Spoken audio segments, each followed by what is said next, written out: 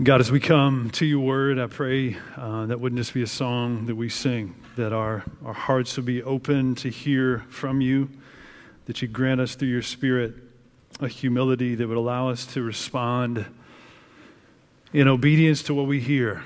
God, would you use your Spirit in ways that I just simply can't conjure through preparation or personality or energy of my own? Would you use your Spirit to teach your people? And God, I pray that we'd find your word sweet to us. And I pray that your word would be to us the authority in our life, not our experience, not our feelings, not our circumstances, but that we would stand on your word as our authority, as our guide, as that which instructs and trains and corrects and makes us complete. We look to you now. In Jesus' name, amen. Amen. Go ahead and have a seat. You can grab your Bibles if you have them with you, and if you don't, you're welcome to grab one of the ones in the chairs. If you don't have a Bible of your own, please take one of those Bibles with you. We'd love for you to have God's Word for yourself. We'll be on page 455, I believe it is, in Psalm 73. As a church, we make it our pattern to preach verse by verse through books of the Bible. We just got done with 1 Peter. We're going to take a few weeks and preach through some Psalms. We're going to have a topical series in the fall, and then we'll do 2 Peter, an Advent series that will be in James at the beginning of the year. So just to kind of give you a thumbnail sketch of where we'll be, and today we'll be in Psalm 73. So I have a house full of daughters. We have 6 daughters, and years ago we had a Christmas where my oldest 3 were somewhere around maybe 7, 5, and 3 years old, and we got American Girl dolls. It was like a big Christmas. Like we'd saved up, we'd spent money to buy our oldest 2 full-size American Girl dolls. And our 3-year-old, we bought the miniature American Girl dolls, these bitty twins. There's 2 of them, but they're smaller. So what happened, this is the way Christmas morning played out. Like, it's like the culminating moment. Like, the older 2 open their gifts. They're just elated. Like, there's shouts and screams, full-size American Girl dolls. We get to Hope, our 3rd. She opens the 2 boxes of the bitty twins, and my middle, at that point, Ashlyn, looks over. She's like, "No fair, I got 2." And so it is the heart of men and women who always look to greener pastures, right? Someone once said that the harvest is always plentiful in somebody else's field. Like the grass is always greener mentality. And one of the things we see in Psalm 73 is maybe you could put it this way, that the grass is always slippery on the other side of the fence. Because the more that we look on the other side of the fence for what our heart desires, the more slippery our footing gets in our faith and just in general in life. And so Psalm 73, and we're going to read through all of it eventually. Some of you may know the latter part of Psalm 73 where Asaph says, "Whom have I in heaven but you? And on this earth, there's nothing I desire but you." Wonderful declaration of faith and fullness and enjoying God and his promises. And the beginning of the psalm starts with this just beautiful, simple statement of truly God is good to his people. But what's interesting is, like, in between, for almost half the psalm, Asaph unpacks this really deep conflict in his own heart. A relatively deep depiction of the doubt he has as he thinks about the fact that God is good, but yet sees something in life play out that seems to be antithetical or contradict the goodness of God, namely that the wicked seem to prosper in this life, that those who are righteous seem to have a difficult way. I'm sure all of us could probably relate in some way or another. Like, we get to a place, we survey when our eyes are horizontal, we look out on the world, we peer out over other fences and other pastures, and we seem to be left with this feeling of like there's something a little bit amiss. Like, I'm spending my life trying to serve and follow God, but yet my past seems harder than the person over here that's just shaking their fist willingly because they have no interest in following God. Like, what gives?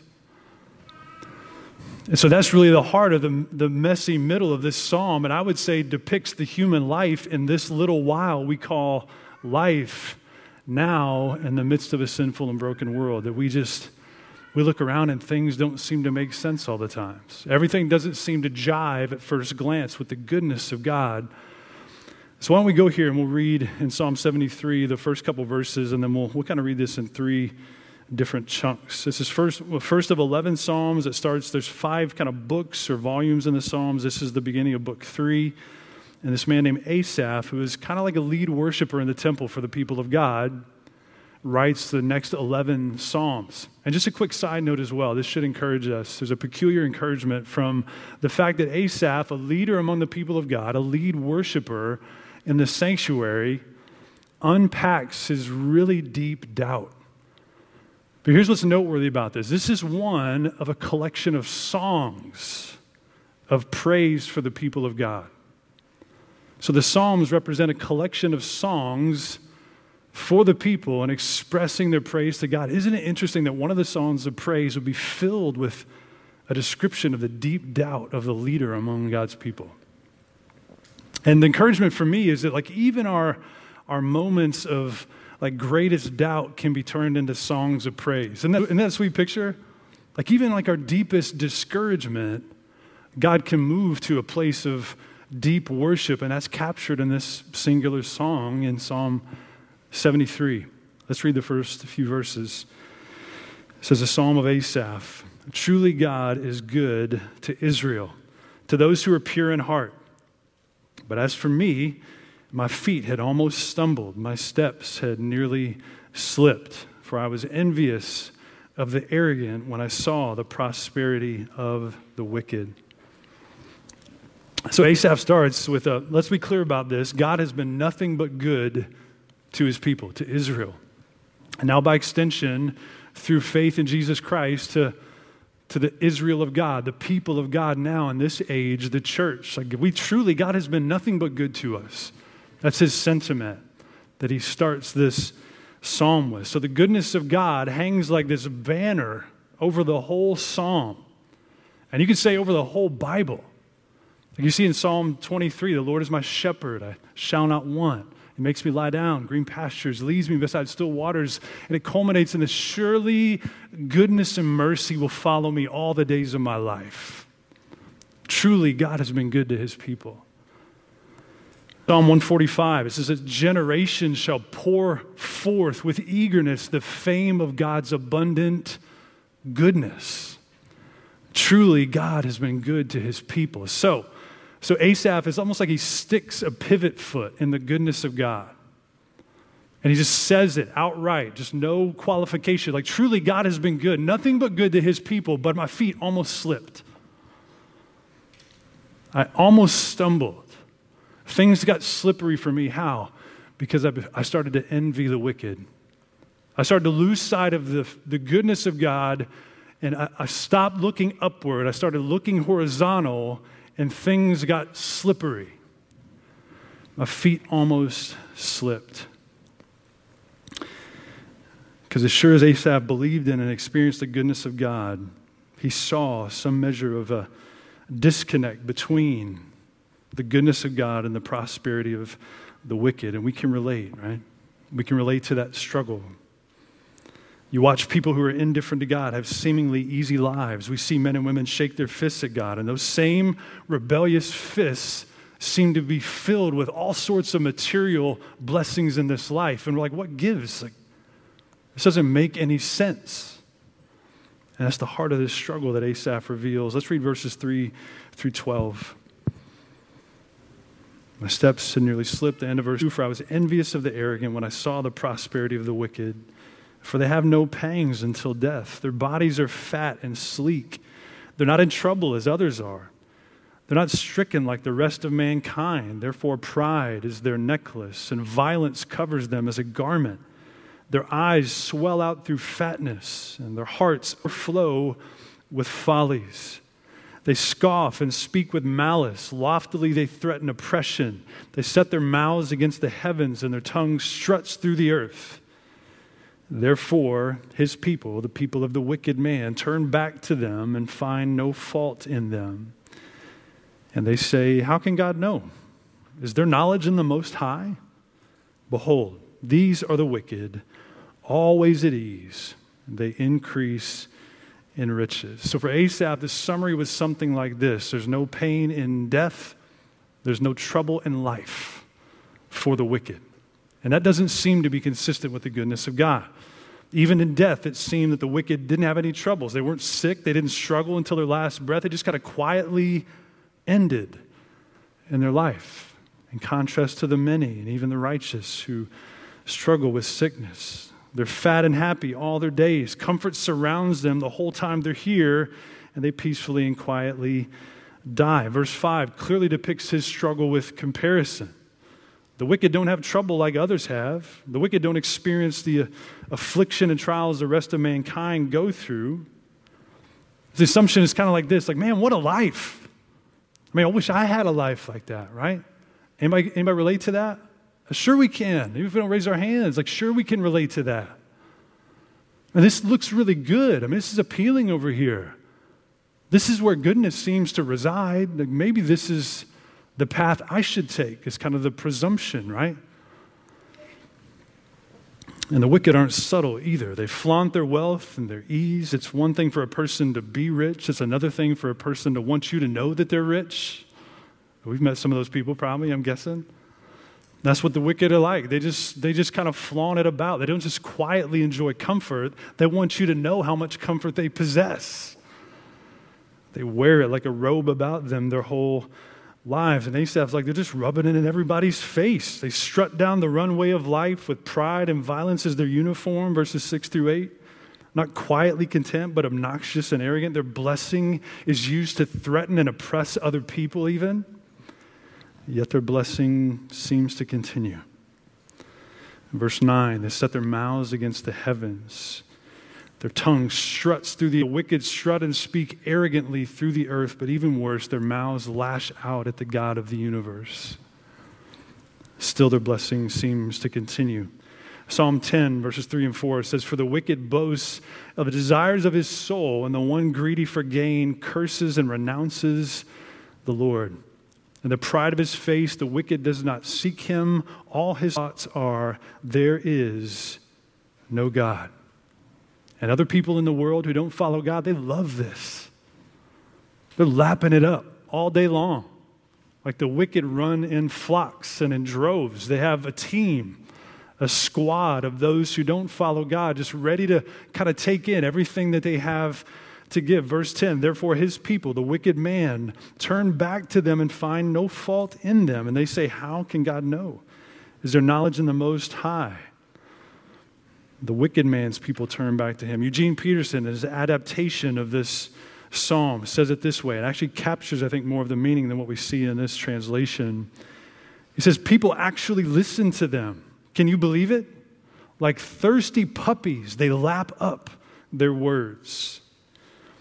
Those with their feet firmly planted in the world and pursuing their fill in this life will, in a sense, drink the Kool-Aid of culture, gladly mimicking everything that the wicked does, gladly following everything that the wicked says. They turn back, they see his counsel, and they see nothing wrong with it, and they just eat it to their fill. That's the picture in this psalm. They flippantly wave off any notion of awareness in heaven. God doesn't know. God doesn't care. And this leads Asaph to a place of seemingly just exasperation. He says, these are the wicked. Verse 12, "Behold, these are the wicked, always at ease. They increase in riches." Can you feel like a sense of exasperation? My guess is some of us at least have probably felt that really in life. There they are. All these people that have no interest in following God. Just look how easy it is for them. What do the wicked get for their arrogance and evil and rebellion against heaven? They get ease. They seem to swim in riches. They steady increase and abundance defines their life. In verse 13, look there with me, this moment, this verse 13 in Asaph is kind of the inevitable logic for us when we look merely horizontally at the things of this world. Because Asaph says what? He says, "All in vain have I kept my heart clean and washed my hands in innocence. For all the day long I've been stricken and rebuked every morning. I have gained nothing by walking with God." That's an honest cry. It doesn't seem to me that I've gained anything in this life by following God. I've kept my heart clean, and affliction has followed me all my days. I've kept my hands clean, yet every morning I wake up only to carry more difficulty in those same hands. Why am I busting my tail and depriving myself to please God? If ease and abundance and comfort and possessions abound for those who shake their fist at God, what am I doing all of this for? And if you've never felt yourself asking those questions, just wait. You will. This is the problem of the human heart, because we are given to survey horizontally to our detriment. If all we do is look here, this world will give us vast amounts of fuel for our discouragement and doubt. It's only when we begin to look up that this comes into focus, that everything here comes into focus and we really see the true picture of what's happening here and what will happen there. And this is really the turning point in this psalm. In verse 15, Asaph kind of gives word to this. Hey, if I said these words out loud, I would betray other generations. If I had spoken thus, I would have betrayed the generation of your children. These words that have spoken by him would mislead the generations of God people. But when I thought how to understand this, when I thought how to understand the goodness of God, the work of God, and the prosperity of the wicked, it was wearisome to me. It's just left me bothered and burdened. And looking over the fence at the earthly harvest of the wicked will only produce weariness in the heart of God's people. Church family, if we try to evaluate the blessing and benefit of following God merely by looking in this world, every single time we'll be disappointed. It doesn't mean there's not blessing in this life and following God. Certainly there is. But it's not merely here. And it's not firstly here. But if we always look here being the world, we survey this little while that we exist here for evidence that it's worth it to follow God, you will always find yourself disappointed just like Asaph, and so will I. But this is the wonderful switch in this psalm. Verse 16, we're going to read this transition. There's just a blessed movement that happens at this point. But verse 16, but when I thought how to understand this, it seemed to me a wearisome task until I went into the sanctuary of God. And then I discerned, I understood their end, the wicked in this world. I understood their end. Verse 18, truly you set them in slippery places. Interesting wording. My feet almost slipped as I looked at what looked like the stability of the world, but when I actually came into your presence, what I saw is the very things that look like security in this life were slippery places. Truly, God, you set them in slippery places. You make them fall to ruin. How they're destroyed in a moment, swept away utterly by terrors, like a dream when one awakes, O Lord. When you rouse yourself, you despise them as phantoms, mere illusions. And when my soul was embittered, when I was pricked in heart, and all my struggle, I was brutish and ignorant. I was like a beast towards you. Nevertheless, I am continually with you. You hold my right hand. You guide me with your counsel, and afterward you receive me to glory. Whom have I in heaven but you? And there is nothing on earth that I desire besides you. My flesh and my heart may fail, but God is the strength of my heart and my portion forever. For behold, those who are far from you shall perish. You put an end to everyone who's unfaithful to you. But for me, it is good to be near to God.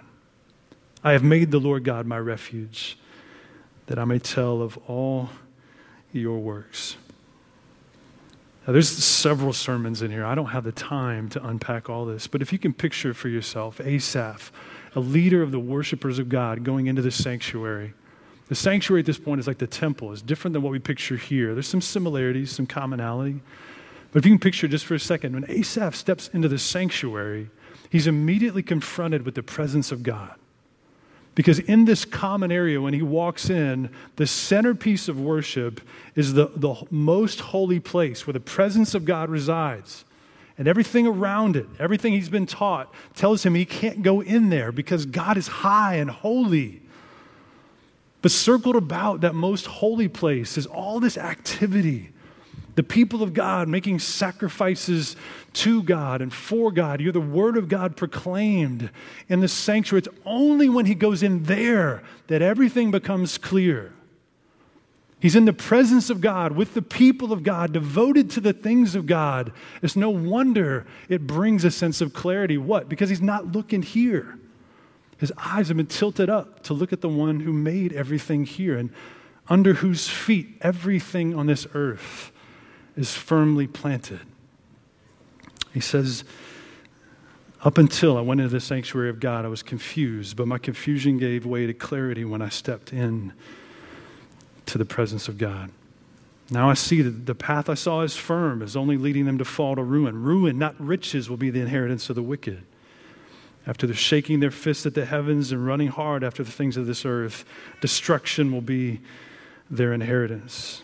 This picture of a phantom, like one day the wicked will awake to the reality that all of the earthly comfort and ease and excess was like a mere illusion, because it will give way to the true reality, the eternal reality of God himself.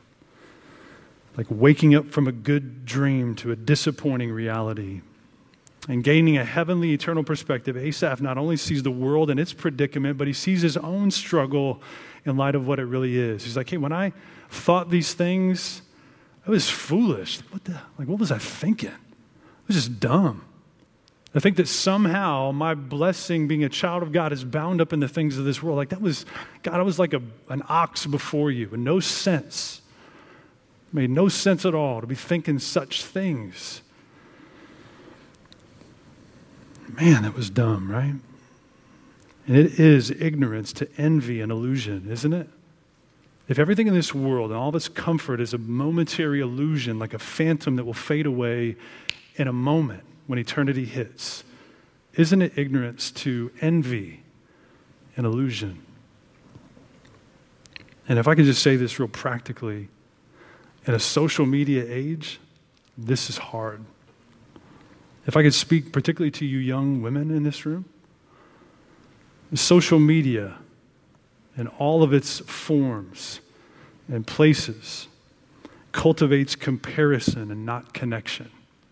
The very thing this psalm unpacks and so many other places in Scripture, and this is true for adults as well. I think it preys uniquely on young women. You know what it cultivates? Comparison, not community, not connection. I'm not going to tell you need to get rid of social media in general, but you do need to be aware of its struggle. I joke with Haley, like Pinterest for me. So my sub-name for Pinterest is a National Center for Discontentment. That's what Pinterest is. Like everybody looks at it like, hey, I need a monogrammed washer and dryer. That'd be awesome. Like, I need my name on my boxers. That'd be great. You know, you're like, no, you don't. You don't need that. But it is like but that's what it does. Like that's what social media thrives upon. It's comparison. It connects you in some way, I guess. But it fuels the very thing that we already struggle with mightily, comparison. That the harvest is more plentiful in somebody else's field. That there's actually joy to be found by chasing after those things than trusting in the goodness of God and his provision for us. I've struggled in this recently. Just as like we're in an expensive season of life, and there can be times where I'm just like, Lord, this should be easier, should be, right? I look around, it does seem like people have no interest in following you. They do thrive. Why are things so tight? Practically, this hit home for me. It is a struggle until I lift my eyes up, tilt them up, and realize that this life is just a vapor. This little while is such a little while. So am I really going to amass all the comfort I can in this life to somehow just enjoy this little while, or am I going to invest my life, my things, my time in things of eternity that will outlast my life here? And what a sweet encouragement is verse 23. Did you catch that? Like the verse 23? You know, Asaph is like, I was just an idiot. I'm sorry, Lord. Like all this stuff I was thinking about, it was just stupid. I was like an ox before you, but nevertheless, Like, what a sweet but God. Like, in all my bitterness, my nearsighted lack of joy and contentment, even in that struggle, nevertheless, what? I am continually with you. How can this be? You hold my right hand. Even in my moments of darkness, darkest struggle and discontentment, the hand of Almighty God holds me as his child. Lord, you've always been there the whole time, even in the depth of my struggle. You have laid your hand a hold of me as your child, and you'll never let go. Praise be to God. Somebody give me an amen. And this is encouragement to people who struggle with chasing the things of the world, even after the miracle of saving faith. Nevertheless, God is with us. God, I swerved away from you, but you never let go of me. Your right hand holds me. In the midst of my envy, my doubts, my nearsighted bitterness, your word guides me. And one day I'll wake up from this brief life into eternity. Church family, I need to, for the sake of time, kind of close off with a couple encouragements and thoughts. That no man, no woman of God can rightly understand the work of God on this earth unless he or she lifts his gaze to heaven. So where are you looking? Where are you looking for security and for joy in this life? Are you looking merely horizontally? Are you gazing upward to the one who gives you his goodness and gives you perspective, even in the face of things that are confusing into this world? And there is a practical encouragement. It's like, where are you going? Like, you need to get into the sanctuary, be with the people of God, be in the presence of God, be busy about the things of God. Even just coming to church in the morning. This isn't just about going through the motions, singing some songs, hearing a sermon, then leaving. There's benefit in being with the people of God. When you can't sing, other people sing for you and over you. When you see someone give what little they have and financially give, it encourages you, oh, yeah. I need to be reminded that everything I have isn't just mine. We see people giving of their time to serve you up here. You see this picture of like, oh, okay, these people are living not just for their own benefit, but to benefit other people. There's all sorts of things that happen when we come into the sanctuary of God, isn't there? There's just deep encouragement being here. All of us have probably had the experience of coming in, like just reluctantly coming to church. But we come in and there's something that God does through his word, through his spirit, through his people that moves us to a place like, oh yeah, that's right. Until I went into the sanctuary of God. And then I saw the real picture of what happens in this world. That it's just a vapor. All its worldly is just an illusion of security. My security is found in my God, the one who has laid a hold of me by his goodness. So where are you going? Are you getting into the sanctuary? Whose counsel is guiding you? Culture will eagerly volunteer itself as your counselor to give you input as to what you should chase. Anybody ever had one of those like classmates that's just like the one who's always raising their hand and they don't even know everything. They're just constantly raising their hand to answer questions. Nobody had one of those people? Culture's like that annoying classmate. It's like, hey, I'll give you some counsel. The moment you take your eyes off the word of God, stop being with the people of God, you know who's sitting in the corner raising their hand for you to listen to them? Culture. Listen to me. Chase after me. I don't have the answer. I'm going to pretend like I do. Constantly. But whose counsel is guiding you? Where are you going? Whose counsel is guiding you? And where are you looking for your inheritance? When we look upward, we see God's goodness isn't measured by what we achieve, receive, or possess on this earth. When we look upward, everything below heaven becomes muted in the background. That's why Paul says in Colossians, if then you have been raised with Christ, if you are a believer in Jesus, raised the newness of life in him, seek the things that are above where Christ is, seated at the right hand of God. Set your minds on the things that are above. Seek them, set your mind on them, not on the things that are on earth, for you have died. And church family, listen to this, and your life is hidden with Christ in God. Isn't that interesting? There's a measure of our life here, all the benefit thereof that's hidden in this life, from this life, and it's hidden with Christ in God. We don't fully see now the true and final and full benefit of knowing and following Jesus. But what we know in part now, if you're in Christ, there will be a day where you will know in full. And everything you know in part will give way to just the wonderful, abundant riches of knowing Christ Jesus as your Lord and as your treasure. And even though our physical frame, our heart and our flesh finally gives way, that God will forever and ever be the strength of our heart and our inheritance in the end. That word portion is the picture of like, in the end, God is what I get. Is that enough for you? Does that appeal to you? If everything melts away, everything not eternal in this life will melt away. And at the end, if you get God, does that right now appeal to you? And I would submit to the extent it doesn't appeal to us right now, there's something amiss in our view of eternal things versus earthly things. And it will be a battle in this life. But can we look in God's word and be shaped by its promises and its exhortations that God, whom have I in heaven but you? On this earth, there's nothing I desire but you. Even though my physical frame might melt and waste away, God, you are the strength of my heart and my portion forever. And in closing, would we say as well, but for me, it is good to be near to God. I've made the Lord God my refuge, that I may tell of all your works. I'll just say this plainly as I finish off. If you're in this room, a room of this size, it's likely there's someone in this room that you wouldn't consider yourself a Christian. Maybe you don't even know where you stand with God. And this statement at the end of the psalm gives at least the opportunity to say, what does it take to be near to God? Is it just that you just kind of tighten your boots a little bit tighter and you just run harder in this life? Somehow at the end, just hope that your good outweighs your bad? No, the picture in the Bible, the good news of the gospel means good news. The good news is this: you can't be near to God on your own effort. In fact, you're far from him. The Bible depicts us as aliens and strangers to the family of God apart from Jesus Christ. You can only be near to God, part of his family, through faith in the person and work of Jesus Christ. It's only by grace through faith in Christ alone that you can be near to God.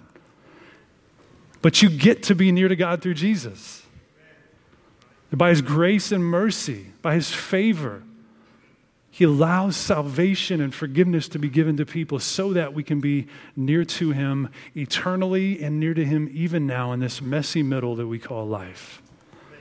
So that all of us, like in this life, and I pray just increasingly so, that all of us, like our hands would loosen just a little bit from the world this morning. That we push from here to up here to lay a hold of the promises of God, to love him more, to love the world less, that we truly find him to be everything we want, everything we need. If we had everything in this world but didn't have Christ, we would have nothing. But if we have nothing in this world and we have Christ, we have everything. Jesus, help us believe that. As we sang that song earlier, that you are better than the best things in this life. You are better than the solution to the worst things in this life. Help us believe. Help us believe these things are true. That even if our physical frame would waste away, even if our heart and our flesh would fail, would we find you to be the strength of our heart and our portion forever? And I pray for your people, for us as your children, that we'd find our hands this very day loosened from the things of this world, lifted from horizontal comparison to vertical worship as we see you as the one who is worthy of our lives, worthy of our affection, worthy of our praise. Increase our love for you, I pray. That the world would see that nothing matches the grace of God. That nothing is worth more than the Son of God. There's no other name given among men from heaven by which we can be saved. So Jesus, we thank you for your work. We thank you for your grace. We thank you for forgiveness in your name. It's not found in us, it's not found in our effort. We thank you for the riches of your wonderful grace, and we sing in response. In Jesus' name, let's go ahead and stand together. We'll sing.